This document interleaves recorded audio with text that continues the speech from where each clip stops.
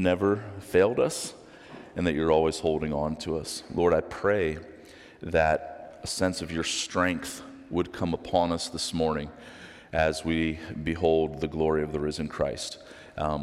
Strengthen our hearts that we might serve you well and that we might worship you with all that we are. In Christ's name I pray. Amen. You guys can have a seat. Good morning. Good to see you. Welcome back over to the Encore again. If you got your Bibles, grab them. Go to Revelation chapter 1, or some people like to say Revelations, but it's Revelation. Just for the record, I'm going to be reading, excuse me, I'm going to be reading the entire first chapter. We got a lot to talk about today, so I'm going to jump right in. Revelation chapter 1. Verse 1 says, "The revelation of Jesus Christ, which God gave him to show to his servants the things that must soon take place. He made it known by sending his angel to his servant John, who bore witness to the word of God and to the testimony of Jesus Christ, even to all that he saw. Blessed is the one who reads aloud the words of this prophecy, and blessed are those who hear and who keep what is written in it, for the time is near. John, to the 7 churches that are in Asia, grace to you and peace from him who is and who was and who is to come, and from the 7 spirits who were before his throne, and from Jesus Christ, the faithful witness, the firstborn from the dead, and the ruler of the kings of the earth. To him who loves us and has freed us from our sins by his blood, and he has made us a kingdom, priests to his God and Father. To him be glory and dominion forever and ever. Amen. Behold, he is coming with the clouds, and every eye will see him, even those who pierced him, and all the tribes of the earth will wail on account of him. Even so, amen. I am the Alpha and the Omega, says the Lord God, who is and who was and who is to come, the Almighty. I, John, your brother and partner in the tribulation and the kingdom and the patient endurance that are in Jesus, was on the island called Patmos on account of the word of God and the testimony of Jesus. I was in the Spirit on the Lord's day, and I heard behind me a loud voice like a trumpet saying, "Write what you see in a book. Send it to the 7 churches, to Ephesus, to Smyrna, and to Pergamum, and to Thyatira, and to Sardis, and to Philadelphia, and to Laodicea." Then I turned to see the voice that was speaking to me, and on turning, I saw 7 golden lampstands, and in the midst of the lampstands, one like a son of man, clothed with a long robe and with a golden sash around his chest. The hairs of his head were white, like white wool, like snow. His eyes were like a flame of fire. His feet were like burnished bronze, refined in a furnace, and his voice was like the roar of many waters. In his right hand he held 7 stars. From his mouth came a sharp 2-edged sword, and his face was like the sun shining in full strength.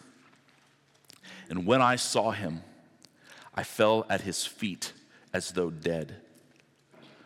But he laid his right hand on me, saying, "Fear not. I am the first and the last, and the living one. I died, and behold, I am alive forevermore. I have the keys of death and Hades. Write therefore the things that you have seen, those that are and those that are to take place after this.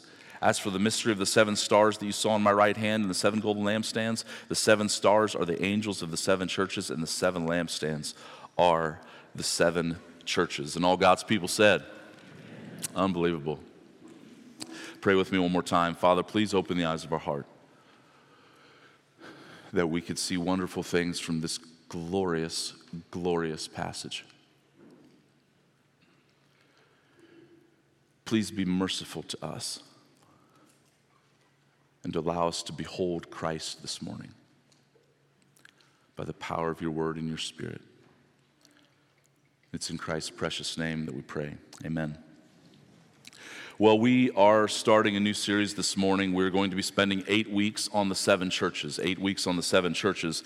The 7 churches are listed there, as we just read: Ephesus, Smyrna, Pergamum, Thyatira, Sardis, and Philadelphia. You will find a short letter written to each one of them in chapters 2 and 3 of Revelation. That's where we're going in the coming weeks. But today we're just going to kind of do an introduction to those letters, and then I'll talk a little bit about why here. Also, if you are doing the Mercy Hill Bible reading plan, which I would highly encourage you to do, especially this month. I mean, I hope you do it the whole year, but especially this month. If you're doing that, over the next 2 months, you will be reading through the entire book of Revelation. And so I want to kind of give two introductions this morning as we start this series. One is just kind of to the book of Revelation as a whole, and then another introduction into the seven churches and kind of the message itself this morning. But first of all, just the book of Revelation as a whole. I want to talk a little bit about that. People usually fall into two camps when it comes to the book of Revelation. Either people really love it, and when I say really love it, it's like that's all they talk about is Revelation, and they get a little bit weird with it. Other people are kind of like freaked out by it. And because you've got all this crazy imagery, and it's crazy, but it's divine, it's inspired, and it's for a purpose. But you've got harlots and dragons and beasts, oh my. And it kind of just freaks people out, and they're not really sure what to do with it. But the purpose of the book of Revelation is very explicit, and he mentions it there just in those first three verses. It is written to bless God's people. It is written to bless God's people. If you look in verse 3, it says, "Blessed is the one who reads aloud the prophecy of this book." Let me tell you something. As you read it, hopefully, over the next couple months, there's going to be things in it that you do not understand. Listen, welcome to the club. That's okay. There is still a blessing in it, in reading it. And the more we read it, more and more and more, God's people are blessed by it. It's also given to strengthen God's people.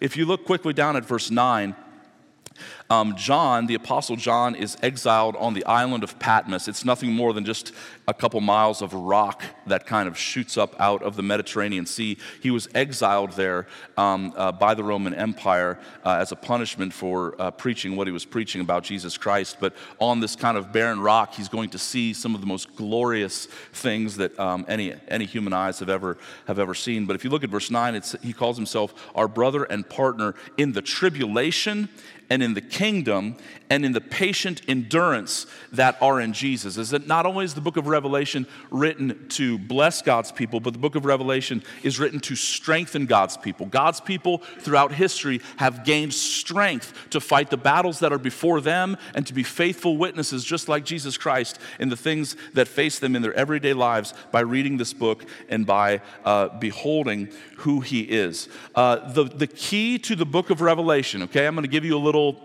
hint, a little clue here, okay? The key to understanding the book of Revelation is not found in first reading Revelation and then jumping to the news headlines. It's not how you do it, I'm telling you.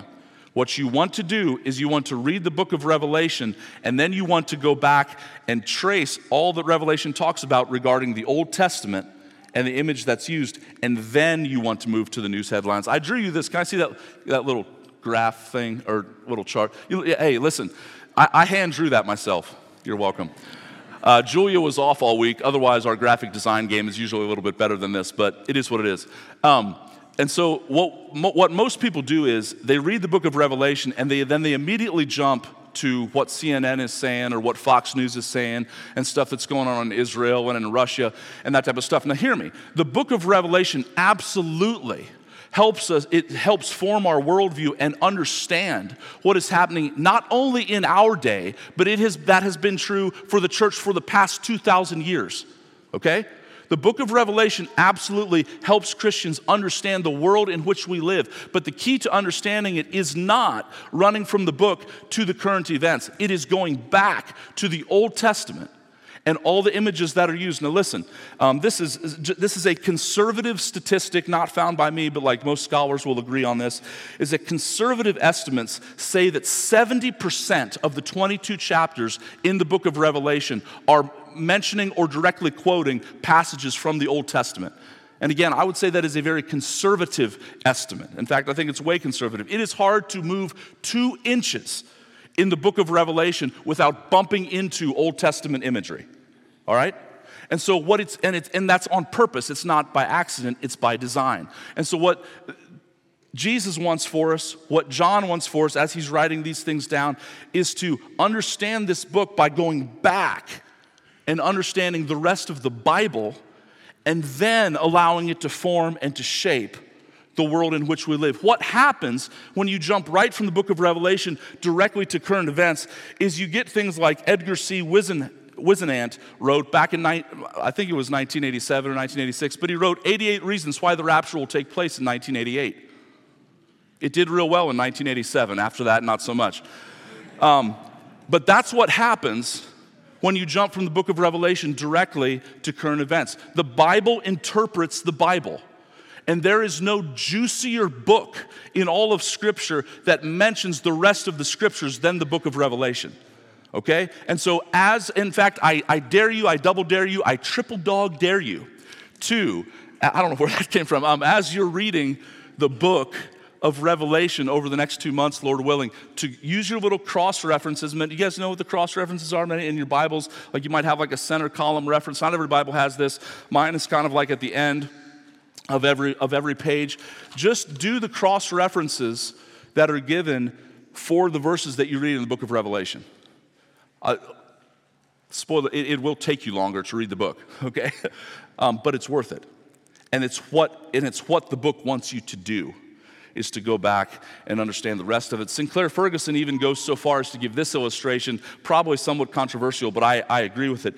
He says, in regards to the rest of the New Testament, he says the New Testament is like the book, Revelation is like the movie.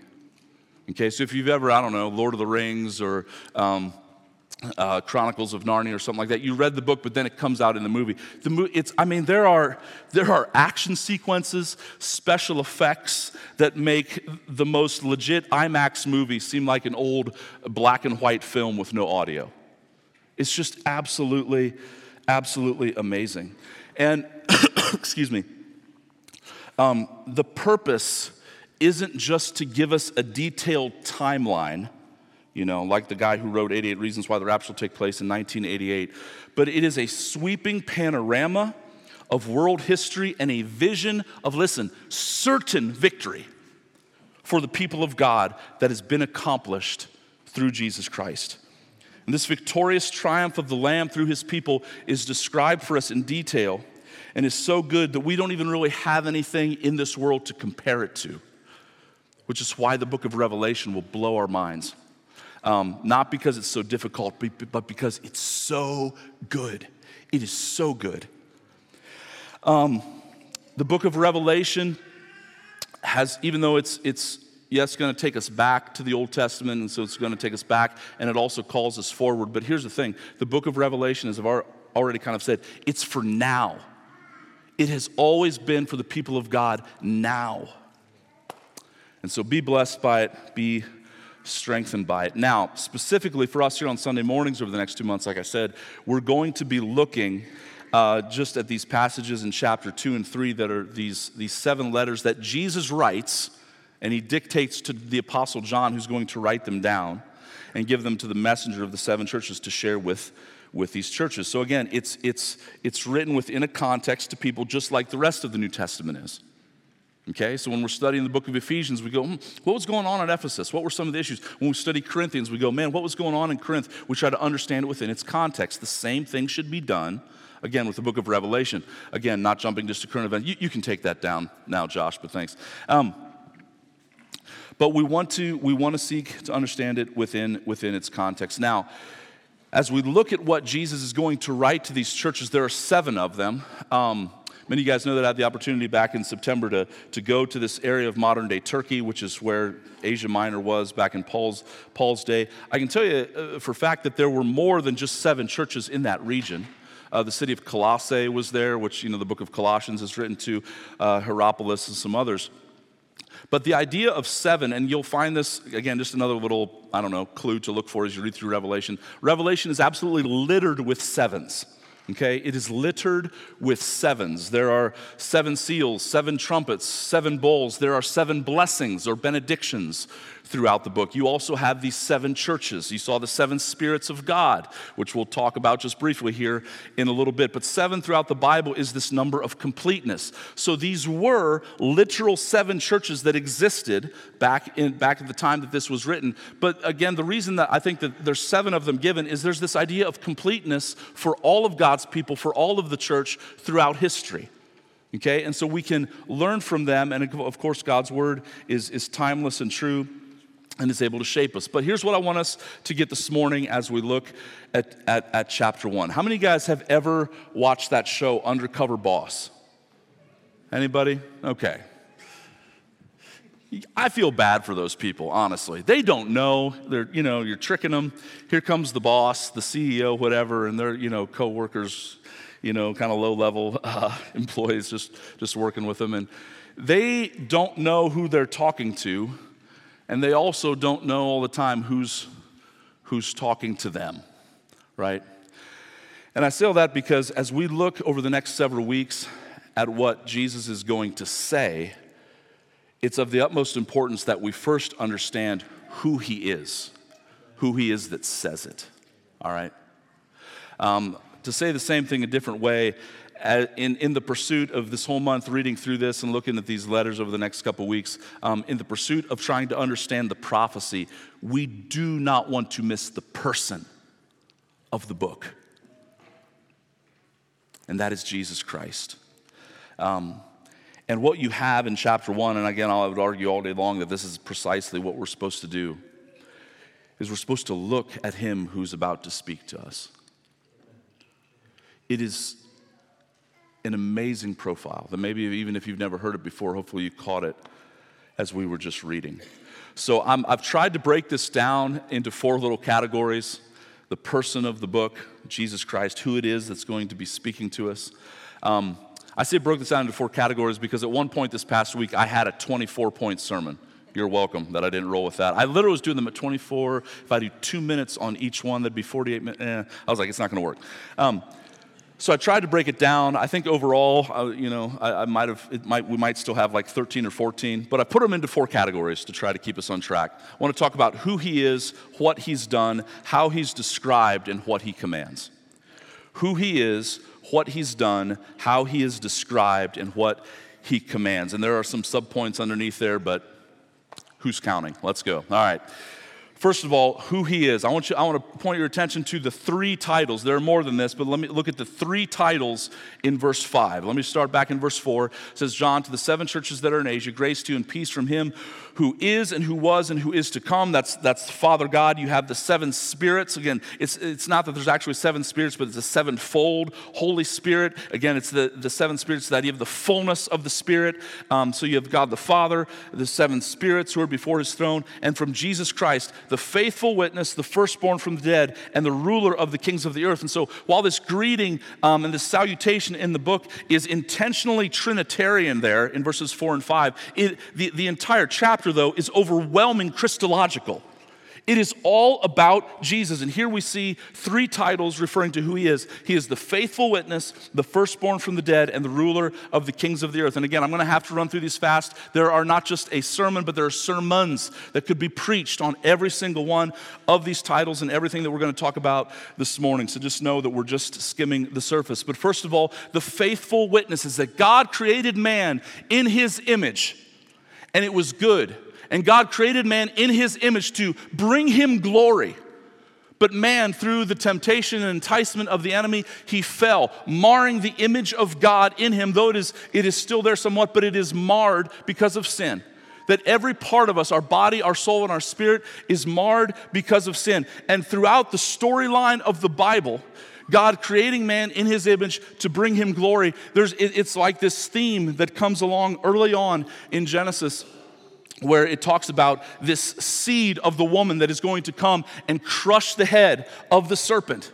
And so you have all these different men come on the scene, and there's even at the very beginning, there's Cain and Abel, but then Cain kills Abel, so it's not going to be him. And then is it going to be another one of their sons? Is it going to be Noah? But Noah, gets drunk and does some things he shouldn't. Is it going to be Moses? Moses has some anger issues. Is it going to be David? David looks like this great hope. David is the small town kid that everybody loves to root for, and he steps up to the plate and he kills Goliath, but then he commits adultery and has the woman's husband murdered. Not going to be him. Who is going to come to again restore humanity and be a faithful witness to bring God the glory that he deserves? Jesus Christ. He is the second Adam. He came to not only just restore what was once in the Garden of Eden, but to take it beyond that and to make it even better.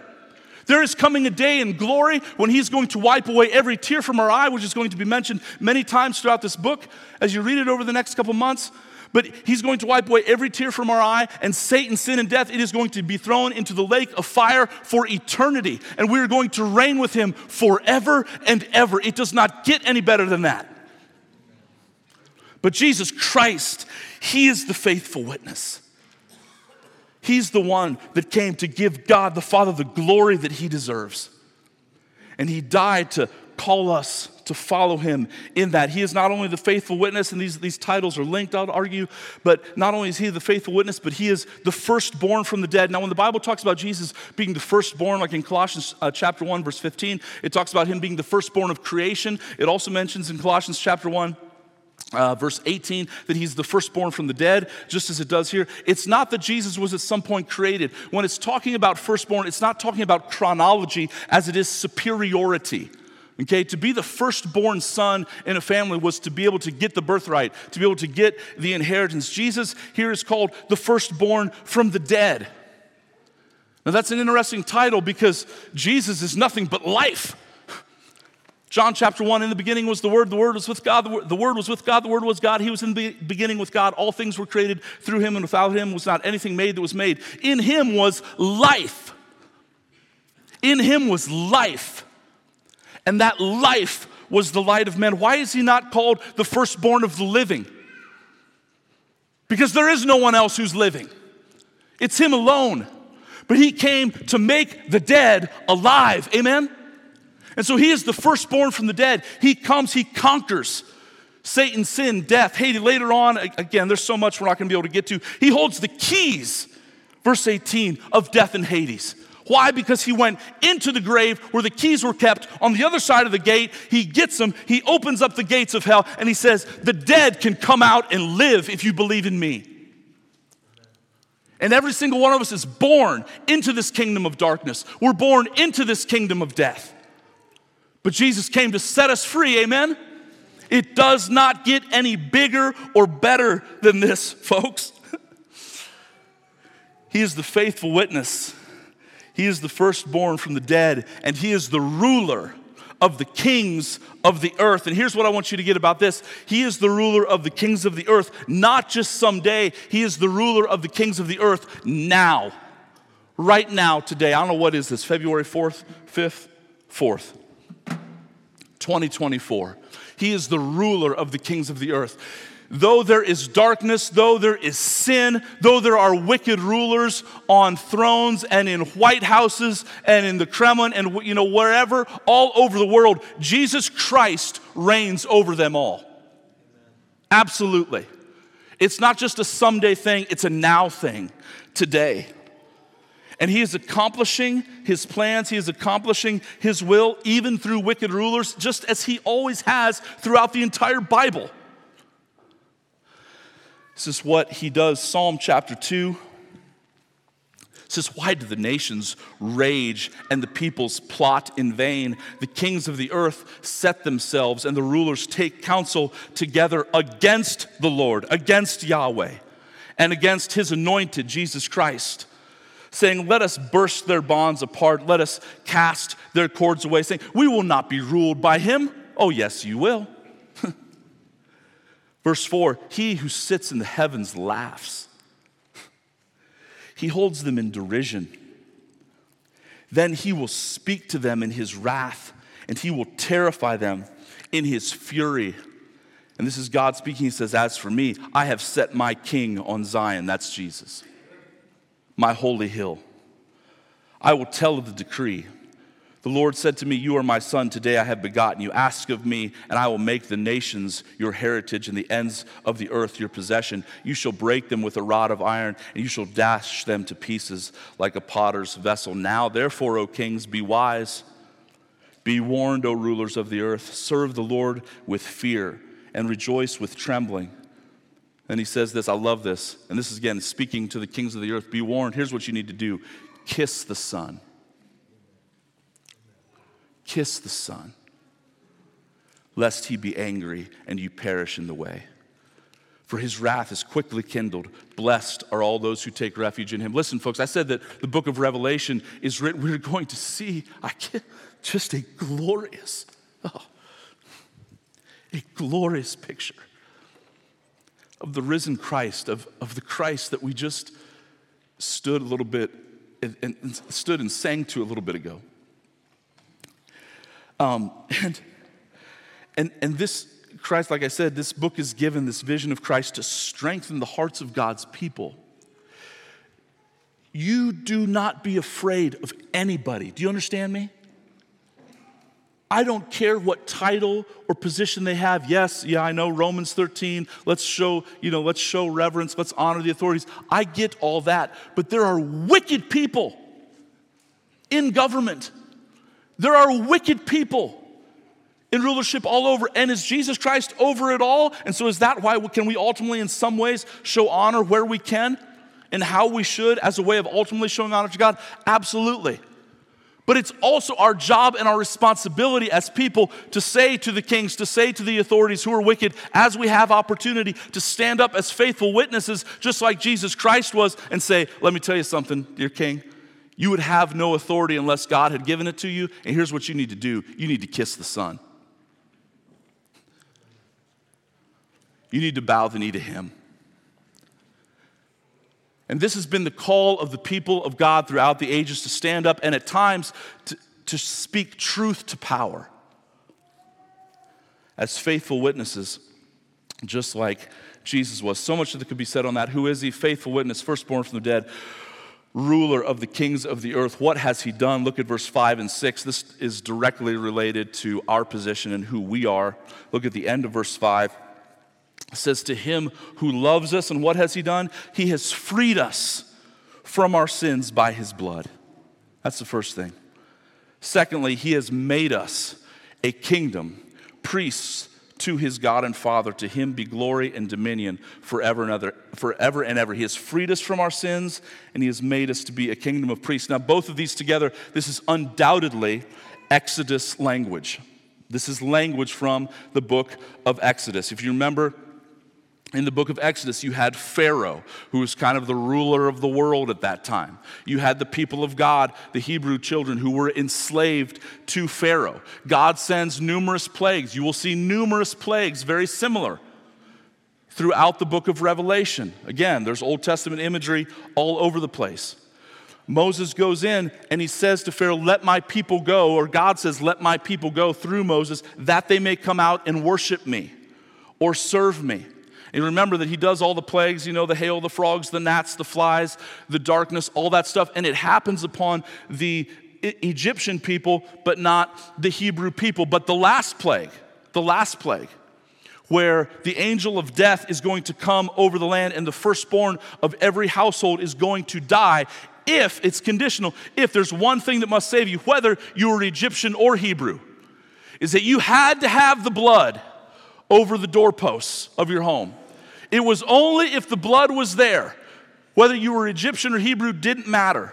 The only way to be brought through from that judgment of death was to be under the blood. And this is part of the imagery that is being called forth here, is that he has freed us from our sins by his blood.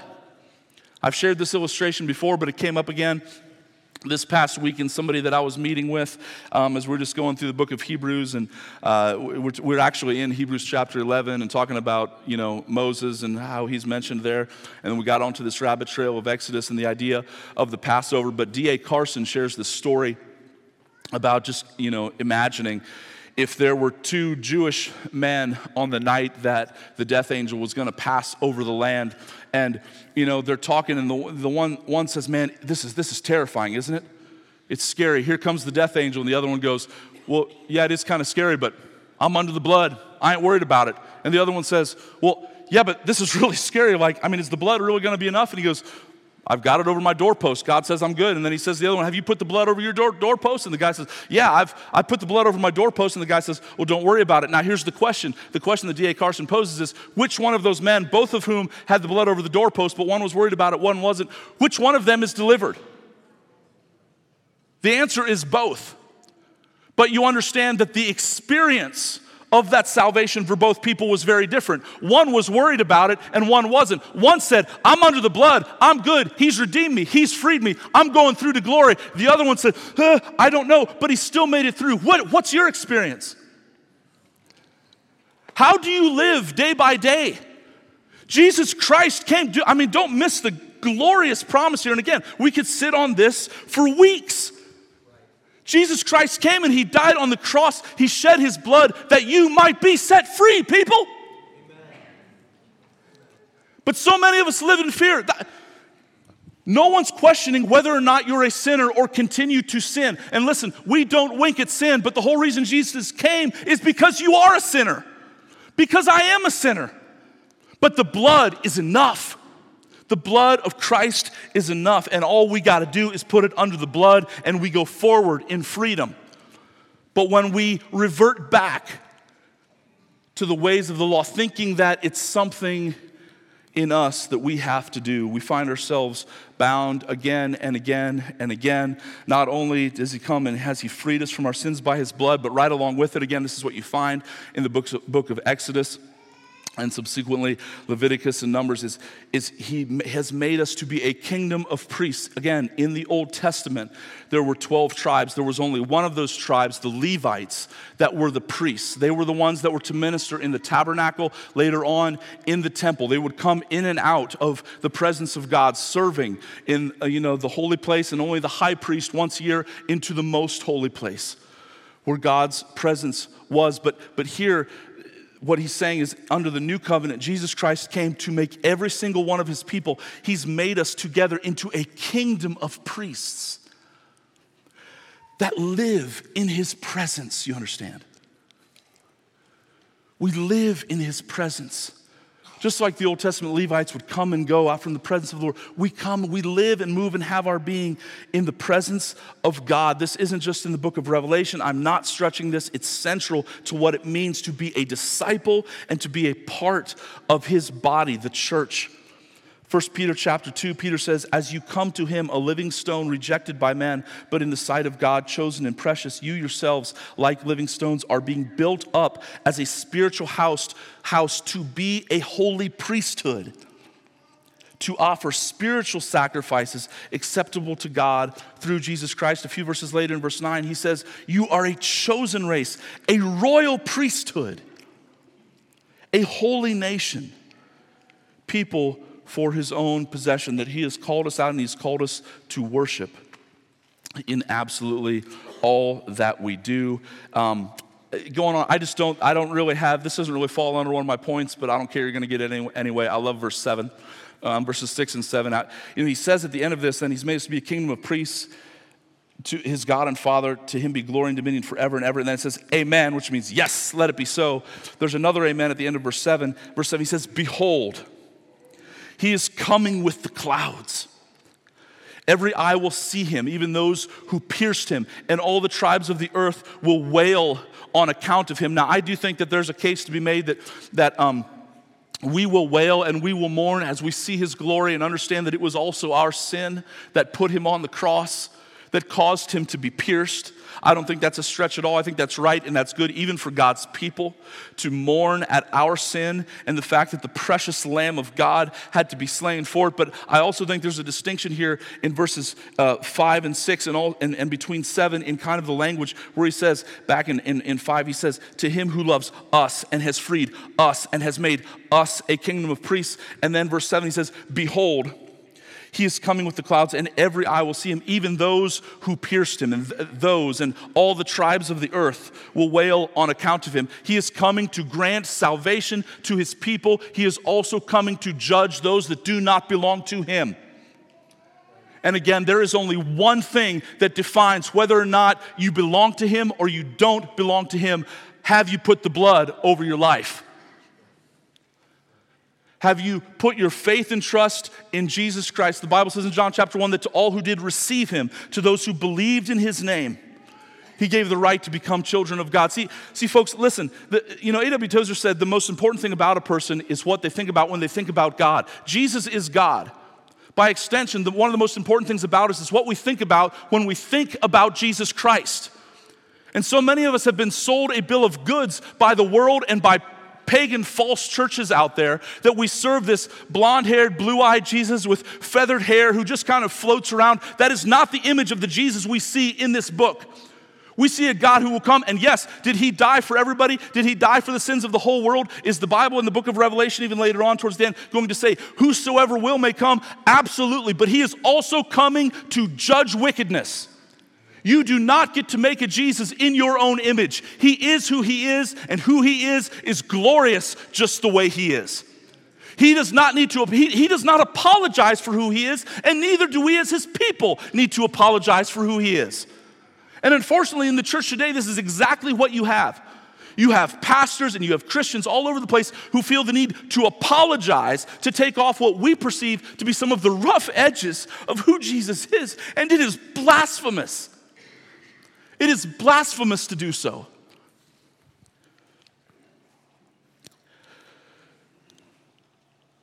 Okay, where was I? Verse 7. He's coming with the clouds. The image of the clouds.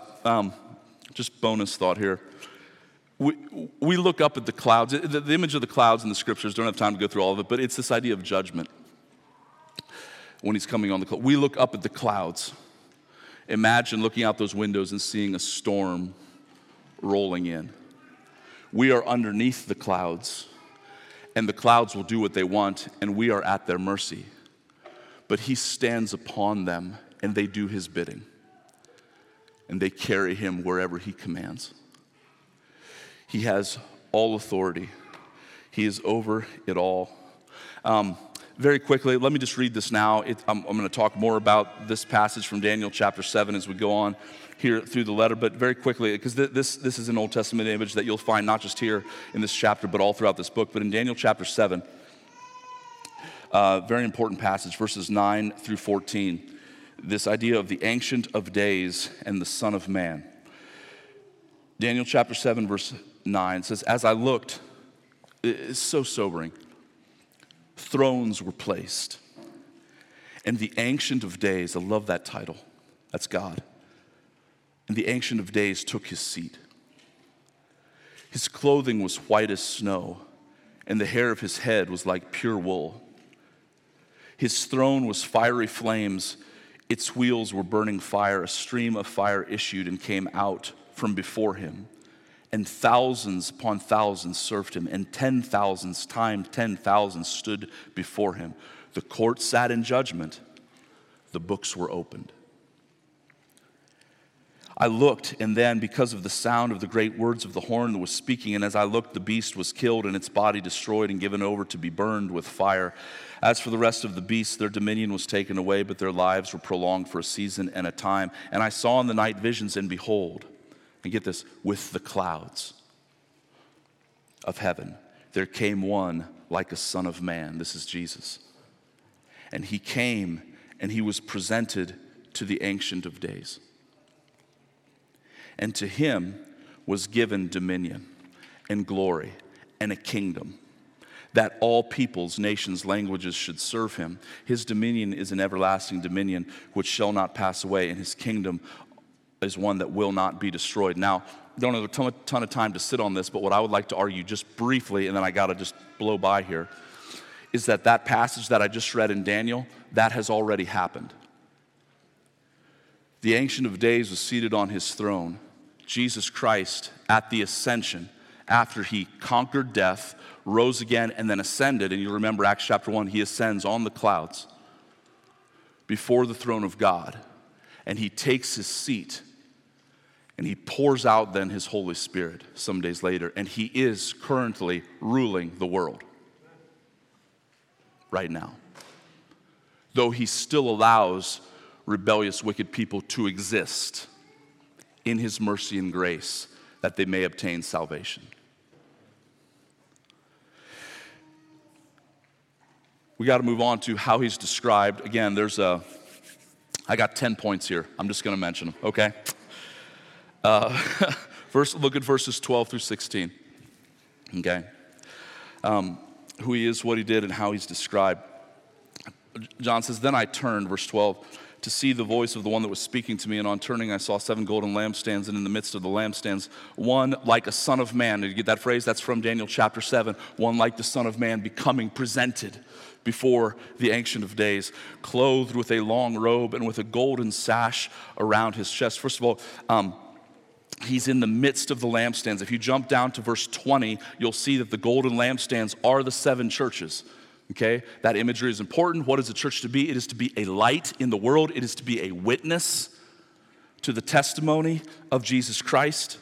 And he is in the midst of his true church. He is in the midst of the lampstands. Dear friends, I'm not trying to be overly dramatic. I'm telling you, he's in our midst here today. By the power of the Spirit and the proclamation of the word, he stands among us. And he knows everything.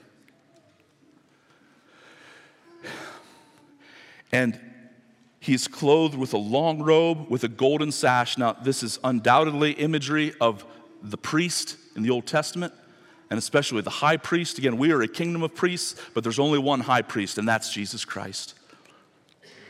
And we get that especially from this idea of the golden sash around his chest. You can look that up in Exodus chapter 28, as well as some other places. Again, you go anywhere in Revelation, you bump into Old Testament imagery.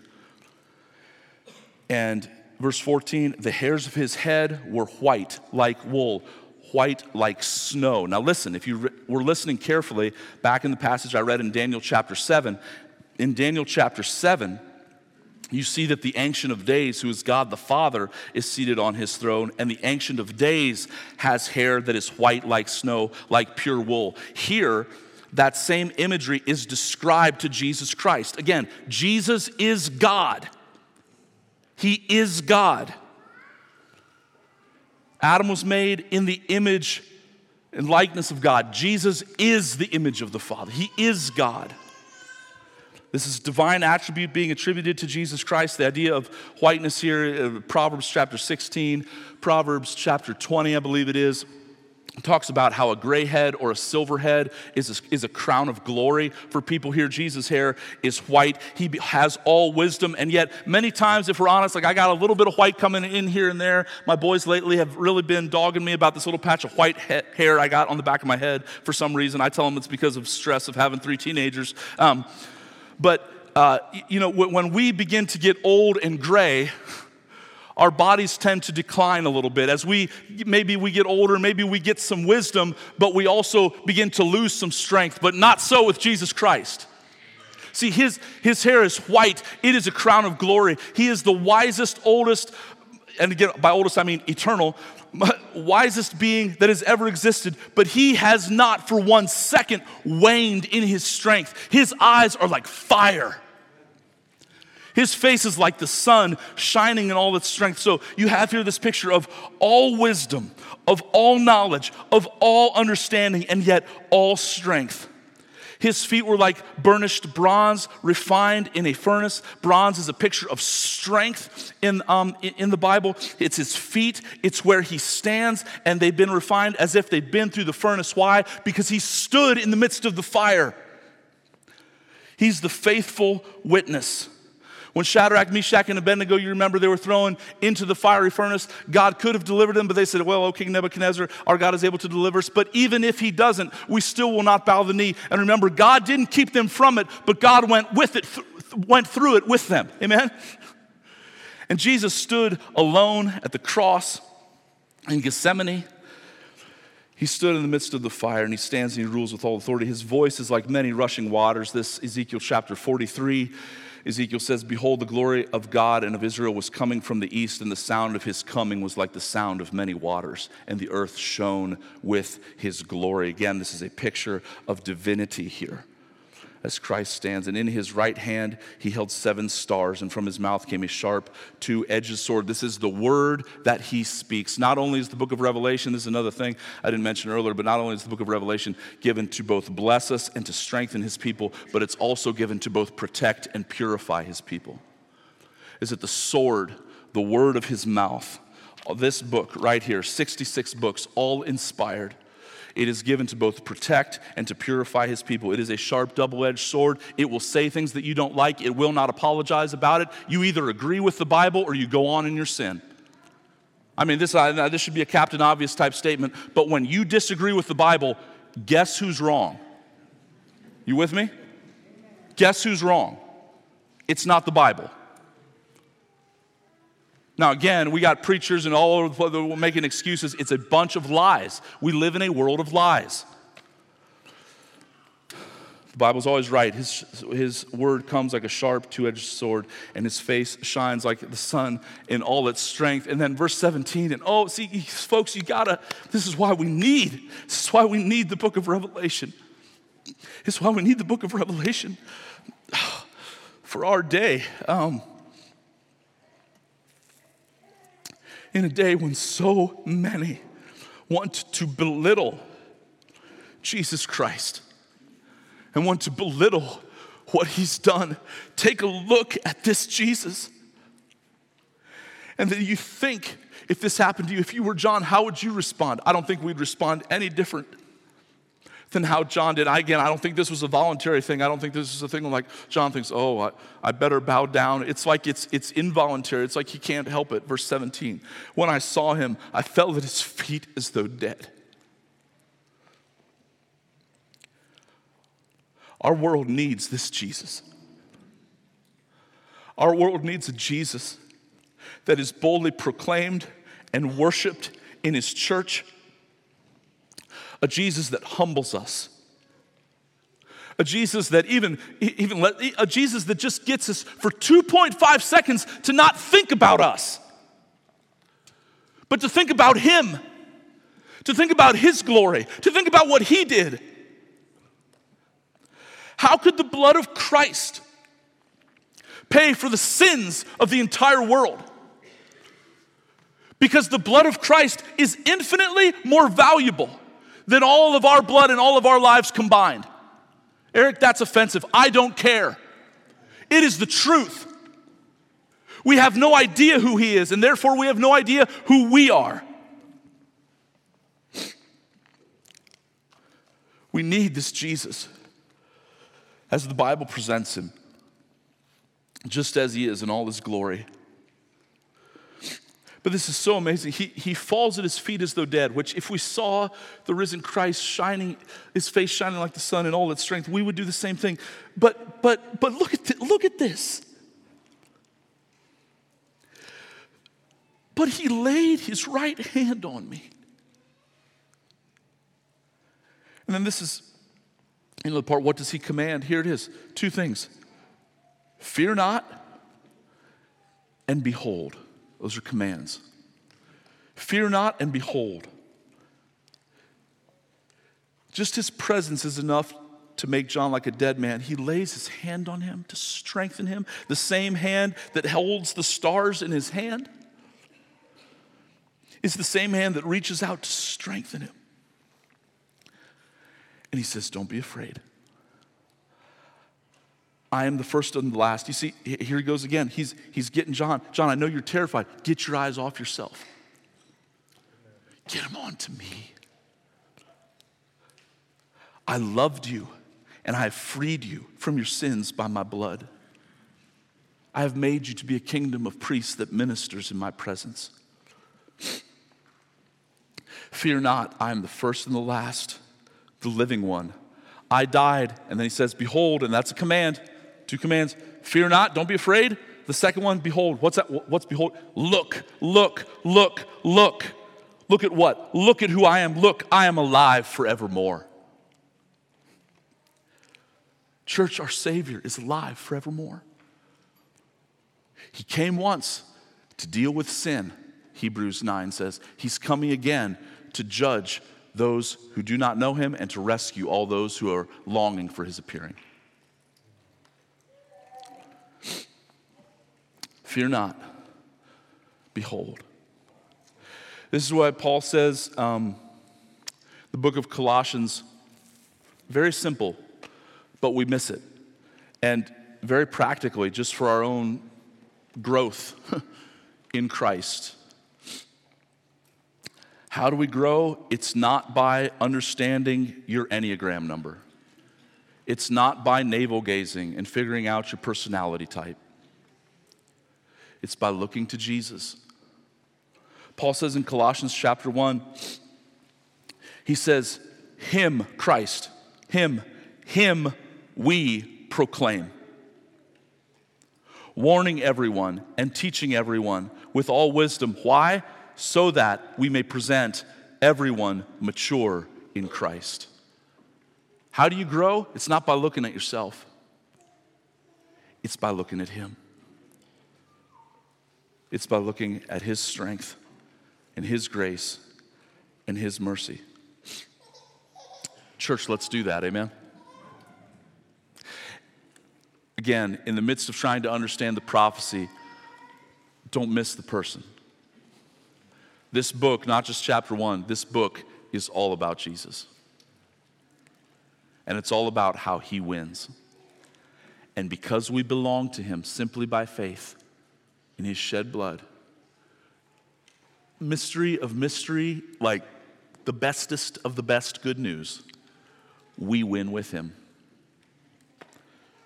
We win with Him. Worship team, you can come up.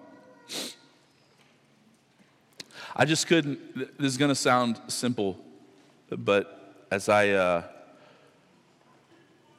was just meditating upon those last few verses this past week in my office, I really don't mean to sound dramatic, but I think that it's true, and I bet the same is true of your life if you've trusted in Christ. But as I think about this Jesus,